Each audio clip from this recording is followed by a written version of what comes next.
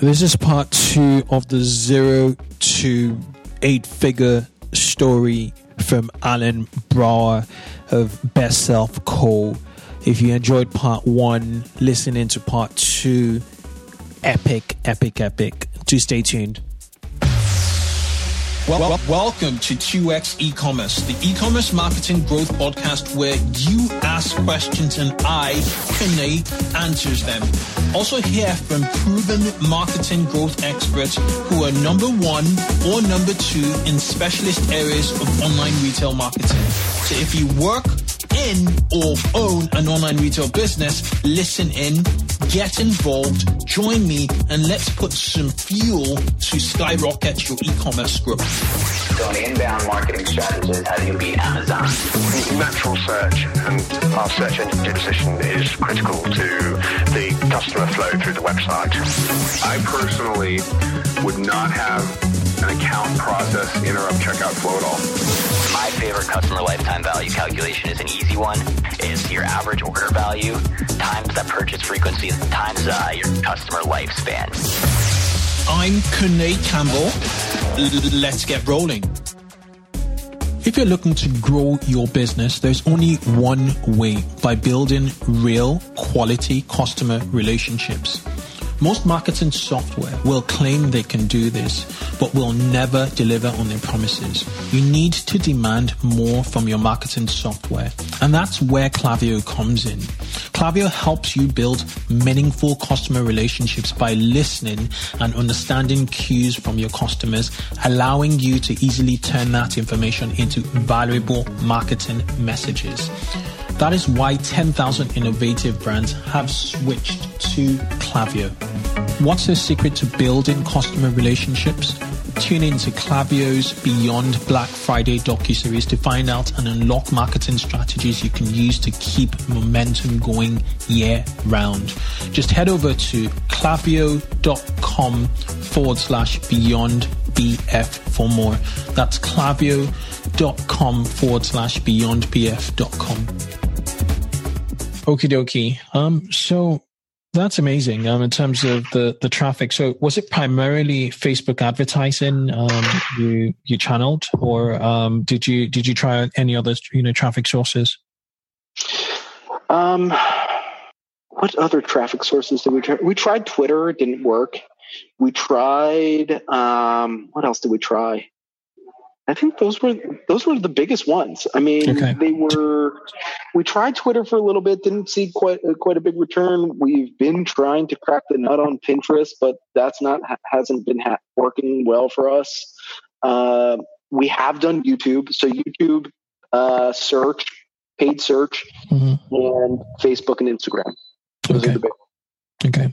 And what about Google brand name search? Yeah, we see a big return from branded search. Yeah. But that's people who see Facebook ads and then go exactly. They're looping back, really. Exactly. Exactly. They're going to come to you anyway, so makes sense. And did you ever try affiliates at any point in time, or is something you're looking to do further on in the future? Yeah, great question. So we looked back in January of 2019. We were looking at, okay, what's all the low-hanging fruit that we haven't touched yet, and affiliates was a big one. So we're actually diving hard this year into affiliates and establishing relationships with people who have got millions and millions of customers on their list to see if we can do some JV work with them. Yeah. Guys have done an amazing work job, so far. Okay, and then how do you manage spend? CAC, especially customer acquisition cost. You talked about acquiring them at break even and below break even. What stop gaps do you have in place to put that in check? We have the simple answer is we've got a full team that handles our paid media buying. So they're in there every day. We don't really set up a whole bunch of algorithms or, when we run tests, obviously when we're launching something new, we'll let that cost per acquisition creep up above break even, as long as we can get the data that we're looking for to tweak it or change things to bring it back down. I think we don't really have like a hard set rule on like when it hits this number, we stop. It's more like, okay, we can go above this number because we're collecting some really good data here. Or this traffic source just seems to be like, I got a good feeling about it. Like, we're not breaking even right now, but I feel like it's going to come back down after this new campaign gets seasoned a little, you know? Yeah. So it's more about, granted, we've been doing this for 3 years now. We're in our 4th year. Are we? Yeah.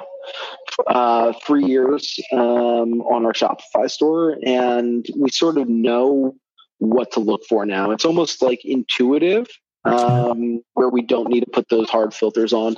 I think if someone's trying to stay within break even and like monitoring their campaigns like a hawk, what they're going to be lacking is the data that they're getting from spending money on the traffic.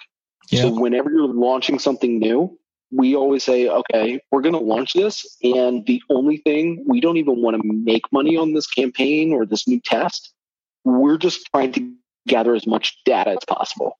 So it's how many likes are we getting? How many comments? What's the comment to like ratio? Are people sharing this? What's the traffic looking like? Are people converting or are they bouncing?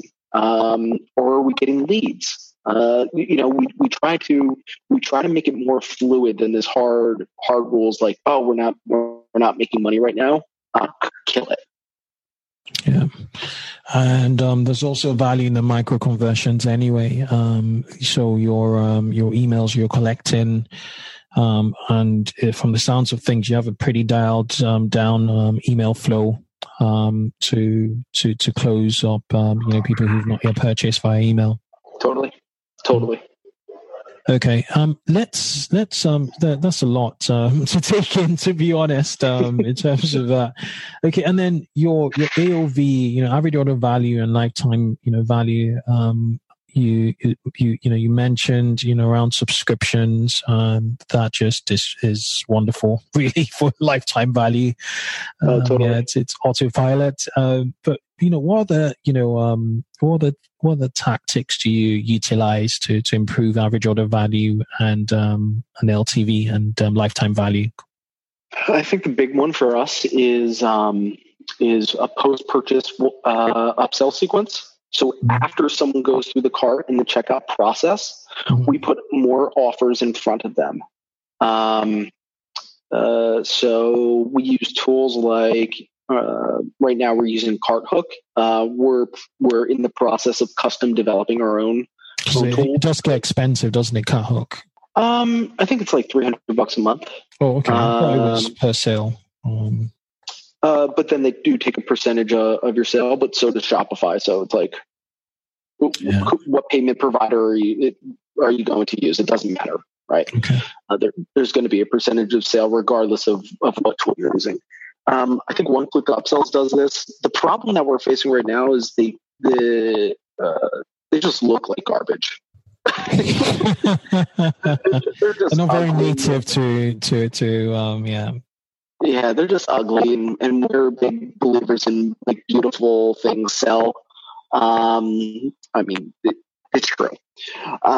So we're actually custom developing our own in-house hack together thing. But going back to your question, how do we increase order values? The biggest one is post-purchase checkout. So someone checks out, they get an offer, and all they have to do is click one button, and now that order is added, or that product or products are added to their original order without having to go through the whole checkout process again.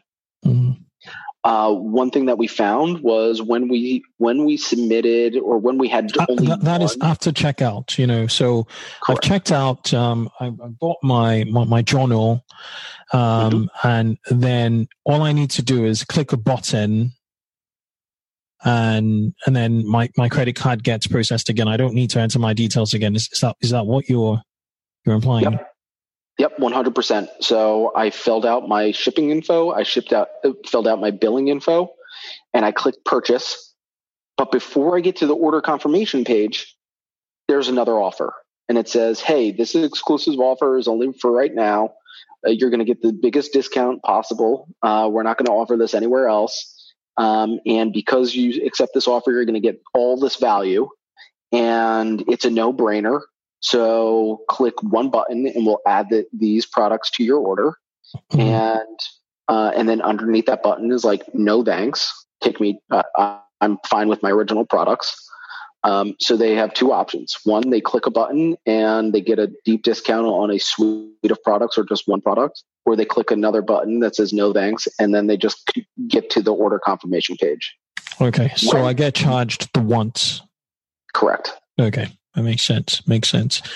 So then when we had one offer, we saw a 6% take rate in that upsell. Okay. And we're like, okay, how do we get more? Is it the offer page that's the problem? Is it the offer itself? Is it the layout? Is it the copy? What's the deal? We ended up adding two more offers beyond that. So now we have a total of 3 upsells. Now the take rate on the upsells is 13%. So clever. You give them more options. It's probability, isn't it? Yes. It's simple, as you said. Well, it's a no-brainer. All right, makes sense. Yeah. Okie dokie. So yeah, and then for LTV, it's what about your email sequence? Does email play a part in both AOV and LTV? Huge. It's huge, man. So we're able to tell when somebody's about to drop off and never purchase from us again. And what we do is we put an offer or some value sequence about a week or 2 weeks leading up to that point. And we're able to recapture that customer and extend the lifetime value or that churn rate.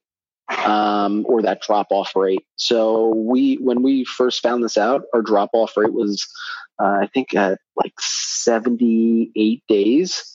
And if someone hasn't purchased at 78 days, it was 72 days.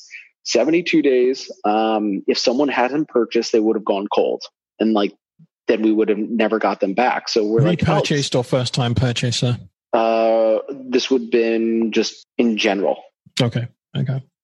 If someone hasn't purchased from their last purchase 72 days, we will lose them forever. So we said, oh, that's interesting. Well, let's put an email sequence, a win-back series is what we call it, at like 60 days. And we slowly drip out some more value and content to them over that 60 to 72 day period. And because we're now re-engaging with them during that time frame, we've now bumped that out to 88 days. It takes some time to gather this data because you need the cohort analysis and to figure out what customers slowly can how you can extend that. So it took probably about 9 months for us to bump that out, but that means that our customers are now sticking around longer. Okay. That's phenomenal. It means that within every quarter, an average customer buys something from yourself, buys a product from yourself from store. Yep. Yeah, interesting. Very, very interesting. Okay. Is there any other thing you want to talk around? Hacks and not hacks, but growth. Really. Any other important pillar, towards the growth of BestSelf.co? Yeah, I think the big one would be so there's 4 main pillars of the business. We talked about one of them, which was leveraging your dollars to acquire new customers and how you can focus on that. That's pretty much what we've talked about. There's 3 other pillars that will help build a sustainable business. One is implementing systems and SOPs into the business so it can run on autopilot. We live in a world where there's a bunch of tools that can do that for us, which is beautiful. But also, like how you do things in your business can be systematized. So that's one. Another one is finding and retaining top talent, finding amazing people who are really good in specific areas, and preferably areas that you're not good in, so you can focus on your core space. Because what happens when we're business owners, we like get really excited about the product, or we get really excited about media buying, or maybe we get really excited about just like building a business in general. And what happens when you build that business is you start doing all the things that you don't enjoy doing because you're the business owner. You have to do this in order for it to succeed. And that sucks. So now like you built this prison for yourself. And the quickest way to get yourself out of that prison is to find people who enjoy the things that you don't like and have them do that. And then you then only focus on the things that you do enjoy. And that's how the business moves further, faster. And then the last pillar is elevating the customer experience, building out that brand, building out those touch points. We talked about the community. How do you build a community of people, of raving fans who just love coming back to you and talking about your products and building out that experience around the products? People don't really care about the product itself. They care about the solution it provides and how the brand makes them feel when they purchase it. Yeah, absolutely. I don't have anything to say. I'm just listening and typing out. Okay, let's talk about the systems and SOPs. You mentioned tools, but before the tools, what is the thinking of systematized, a systematized company? How do you? So, what are the first things you want to systematize? What were your challenges at the start and middle and now?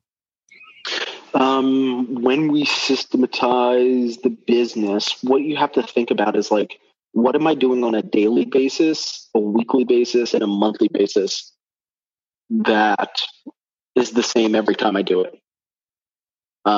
Maybe it's pulling data, sales data every morning. Maybe it's going into Facebook and pulling reports on specific campaigns. Maybe it's replying to customers. Maybe it's dealing with returns. Maybe it's doing your books on a monthly basis. So like there's all these things that you do repetitively. And when you're a business owner, you're spread so thin that it really helps to have a bullet pointed punch list of everything that you do on a consistent basis. That just removes the decision fatigue. Because when you go and like you're dealing with your books on a monthly basis, because you only deal with it on a monthly cadence, you sort of like forget. You're like, oh, wait, where is that program? Or where's that file? Where's that spreadsheet again? How do I categorize this one? And just like all those micro decisions that you make when you're trying to do the same thing over and over again, just eat away at your time and what you can accomplish on a daily basis. Yeah. So it's great to just have an SOP that says, hey, when you do your books on a monthly basis, open up this document. And this document now has click here, go here, do this, do this, do this. And then when you get to the end of that document, you're done. And you didn't have to guess or wonder or anything like that. And this could be customer service. Hey, this person has this inquiry. Well, a lot of people have this inquiry, and rather than me type this out the whole time, what are some quick things that I can do to quickly reply to this customer over and over and over again, regardless of who's asking the question? So having those systems in place, and the key here, building systems sucks. And the only people who like building systems are operations peoples, and they're far and few between. So just know that when you're building out these systems and SOPs for your business, the beauty is you're just going to do it once. And that's what you have to keep reminding yourself. I'm just going to be doing this once. I'm just going to be doing this once. And then you have an asset. You have a book or in this case, a folder with all of like a folder that says SOPs. And then inside that folder is like marketing and product and customer service and operations and logistics. You categorize it, and that can be handed off to somebody else. And now guess what? Because you've already done it and you've done it once and you displayed the way that you want to do it and the standards at which you do things, now you can hand it off to somebody new who knows nothing about you and your business, a new hire or the new business owner when you go to sell it, and they can do it exactly the same way that you've done it. Absolutely. You're filling out roles and systems. Really amazing. Okay. So customer experience. What are the low-hanging fruits? Towards improving customer experience. Where did you see the biggest impact? What actions did you take to in terms of satisfaction, action from yourselves, and then satisfaction from your customers? Yeah, the biggest and lowest hanging fruit is post-purchase. Mm-hmm. So if you do everything correctly and like convey your message in the ad and then convert that customer, that's where you'll see it, like that's, you're not done. You're just starting. You're just building that relationship with that customer. And in order to keep that customer for life, you need a better post-purchase sort of environment to bring them into. The biggest buyer's remorse happens when someone clicks checkout or places the order to the time the product arrives. I'll say that again. The biggest buyer's remorse, regret somebody has from buying a product, is the time between they click purchase and the money leaves their pocket or their bank account and the time that the product actually arrives. This is why Amazon, when you sign up for Prime, you have 2-day shipping. This is why in some metropolitan areas like New York and I think Chicago and LA and Atlanta maybe, you have same day delivery. This is to reduce buyer's remorse and to keep that customer sticky. So what can we do as e-commerce business owners to reduce buyer's remorse from the time that someone clicks purchase to the time that the product arrives? You email them, you send them a text message, you send them a Facebook message. Say, hey, you are in such good hands now. You've made a really great decision and you're so smart for making this decision. Here's all the other smart people just like you who've made the same decision. And here's some testimonials to make sure that you're rest assured that the decision that you just made was a good one. And we're going to keep you up to date on where your product is. Is it just being packaged? Is it en route? Is it in delivery? Is it out for delivery right now? And we're going to make sure that you stay abreast of that. The tool that we use is a tool called Aftership. It's really great for communicating with your customers where the product is in the delivery process. Yeah. Even before the product arrives, you provide more value. Hey, here's what to expect when your product arrives. And here's how to get the most out of the product the second it does arrive. So maybe you showcase a video of like, here's how you use it. Here's all the features. Here's the benefits when you use it this way. Here's the benefits when you use it this way. And it just provide more value. Dump them into the Facebook group. Give them a community of people that are just like them, that they can start a dialogue with when the product arrives, and they can go for support and feedback rather than saying, oh, you know what? This isn't for me. I'm going to return this. No, they're indoctrinated now into the community, into a place where they feel comfortable of asking questions. Hey, I got this product. Now what do I do with it? Yeah. So which of these, so return rates, obviously is a reflection of buyer remorse or buyer's remorse.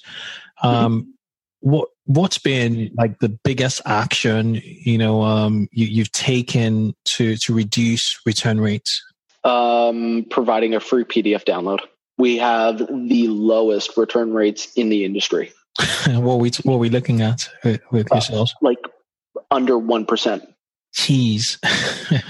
So they're highly pre-qualified, I'll say, before they pull out their wallets. Yes. Yeah. So, and I think we do that because we allow them access to the product before they even purchase it. Yeah. It's even a step beyond a video. It's a step beyond video, just showing a video. It's amazing stuff here. And so this is the third thing third big message from this conversation, which is, the biggest buyer's remorse is the time between the click purchase, between when they click purchase and time the product, arrives. And it's our duty really to reduce buyer remorse. So that's another golden point. Alan, golden nugget, I'll say. Amazing stuff. So the three pillars you mentioned have been key to the success of the business. The first one was around marketing, reducing CP, AOV and LTV, increasing the AOV and LTV. Correct. And then taking those profits and putting it back to acquire the next customer. Yeah, and putting it back, and then removing decision. Then the second one was implementing systems and SOPs, and the third was reducing buyer remorse. Yep. Okay, let's quickly talk about shipping times, because this really connects to reducing that, the buyer remorse, that window of, delivery. What's been your strategy, over the years of, fulfillment centers, and delivery times, and international expansion really to really, blow up the business and, scale the business really? Yeah. So we've been burned several times by shitty fulfillment centers, from fulfillment centers that have held our inventory hostage to just losing product, or just not doing their job, not doing what they're saying they're going to do. It's fulfillment, e-commerce fulfillment has been the past couple of years. We think we fine-tuned it now. We use it in the. I can't recommend a company high enough. Chipmunk, the CEO and the founder, his name's Jan, and I actually just met with him last week while I was down here in Florida. That's where. What's the name of the company? Sorry, I didn't get. Sorry, Chipmunk. Chipmunk. Okay. Yep. They understand the e-commerce business owner. Most fulfillment centers are dated, probably working on a system from 1992. Chipmunk's working on a system from 2019. So they're tech first. We also use a fulfillment center in the UK to store our products there. So when people purchase off of our website, it's automatically synced to our UK fulfillment center, and anybody in Europe will be sent products from that distribution center. This reduces lead time, and it also reduces customs fees and shipping fees for our customers. So now the purchase frequency is more, especially when we offer subscription. Yeah. They can get it faster and get it cheaper. So now when we produce from our manufacturer, we just split the production into 3 different carriers, and we bring one ship to the UK, one ship to the US, and then one ship to Australia. Amazing. Is it the same Chipmunk, or do you use different fulfillment companies across Australia and the UK? So Chipmunk is only US based. Okay. So they cater to North America for us. Okay. The UK, we use a company called James and James. James, I know them. Yeah, I know James and James are quite good. Yep, James and James, and then in Australia, we use a company called I think it's NPS Fulfillment. Okay, NPS Fulfillment. Yeah. Yep. Okay. Interesting, and yeah. At NPS is in Yeah. Okay. Yeah. Got it. So before I let you go, I think we should briefly talk about, the Shopify Build a Business, and build a bigger business competition. What years did you win it? 16 and 17. Okay. And what do you think, what was competition like in 2016? I mean, it was tough. We entered the competition the day after our Kickstarter campaign ended. That's when they announced it, and then we waited until January 1st to launch our business, and that essentially was 3 full months of us not getting any sales. We had a Shopify store, but like I said, we were custom designing some landing pages, custom designing our own theme. Because none of the themes off the shelf were worth it for us, or what we were looking to do, and we also didn't have product yet because it was being manufactured. Yeah. So when we launched, we kind of forgot about the Shopify Build a Business competition. I mean, I sent a text message to myself. I set it up where every morning it was like, "Hey, make sure that you win the Shopify Build a Business competition. Focus on the things that matter." So that was like the little reminder that I set for myself. And although I was thinking about the competition, I was more thinking about like, how do I just build a freaking successful business? Yeah. And that's what we focused on. We focused on driving as much traffic as possible, converting that traffic, and then dumping money back into driving more traffic, converting that traffic. And it was just that simple repetition, day in and day out, that when we got the call from Harley, the COO of Shopify, we're like, "Oh my gosh, I totally forgot about this Shopify competition. Oh my gosh, what do you mean we're like people's choice?" It was crazy. Amazing.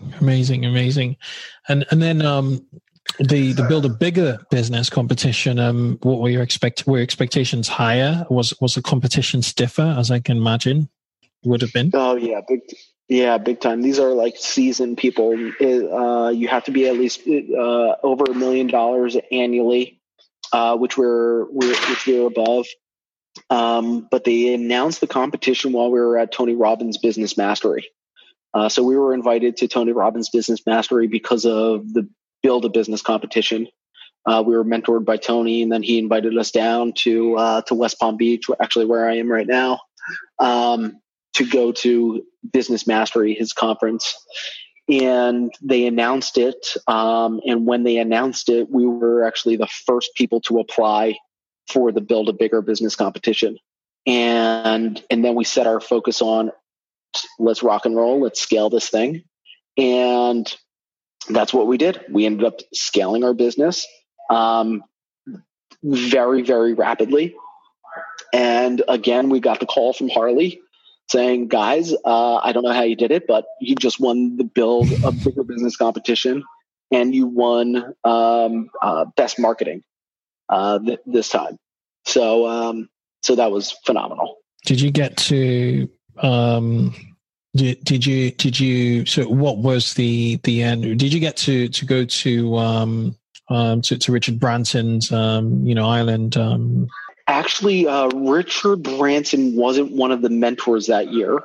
Tony Robbins was the head mentor that year, and we ended up going to his island and his resort in Fiji. Wow.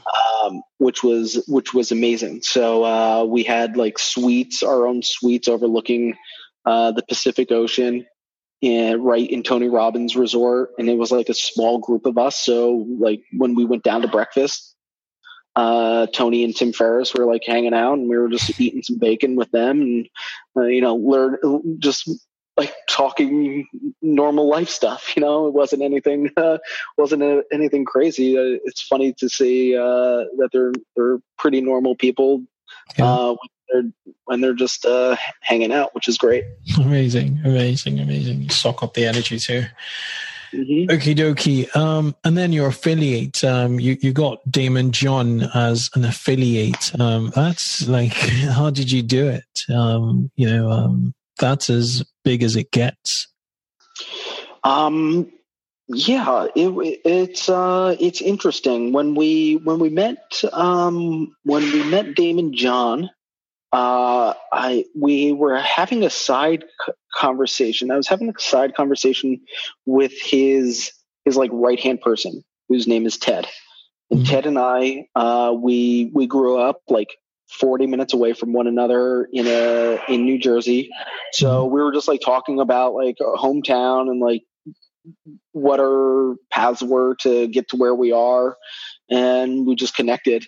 And it was because we established a relationship with his with Damon's like key people, that it allowed us to open up more dialogues with Damon John.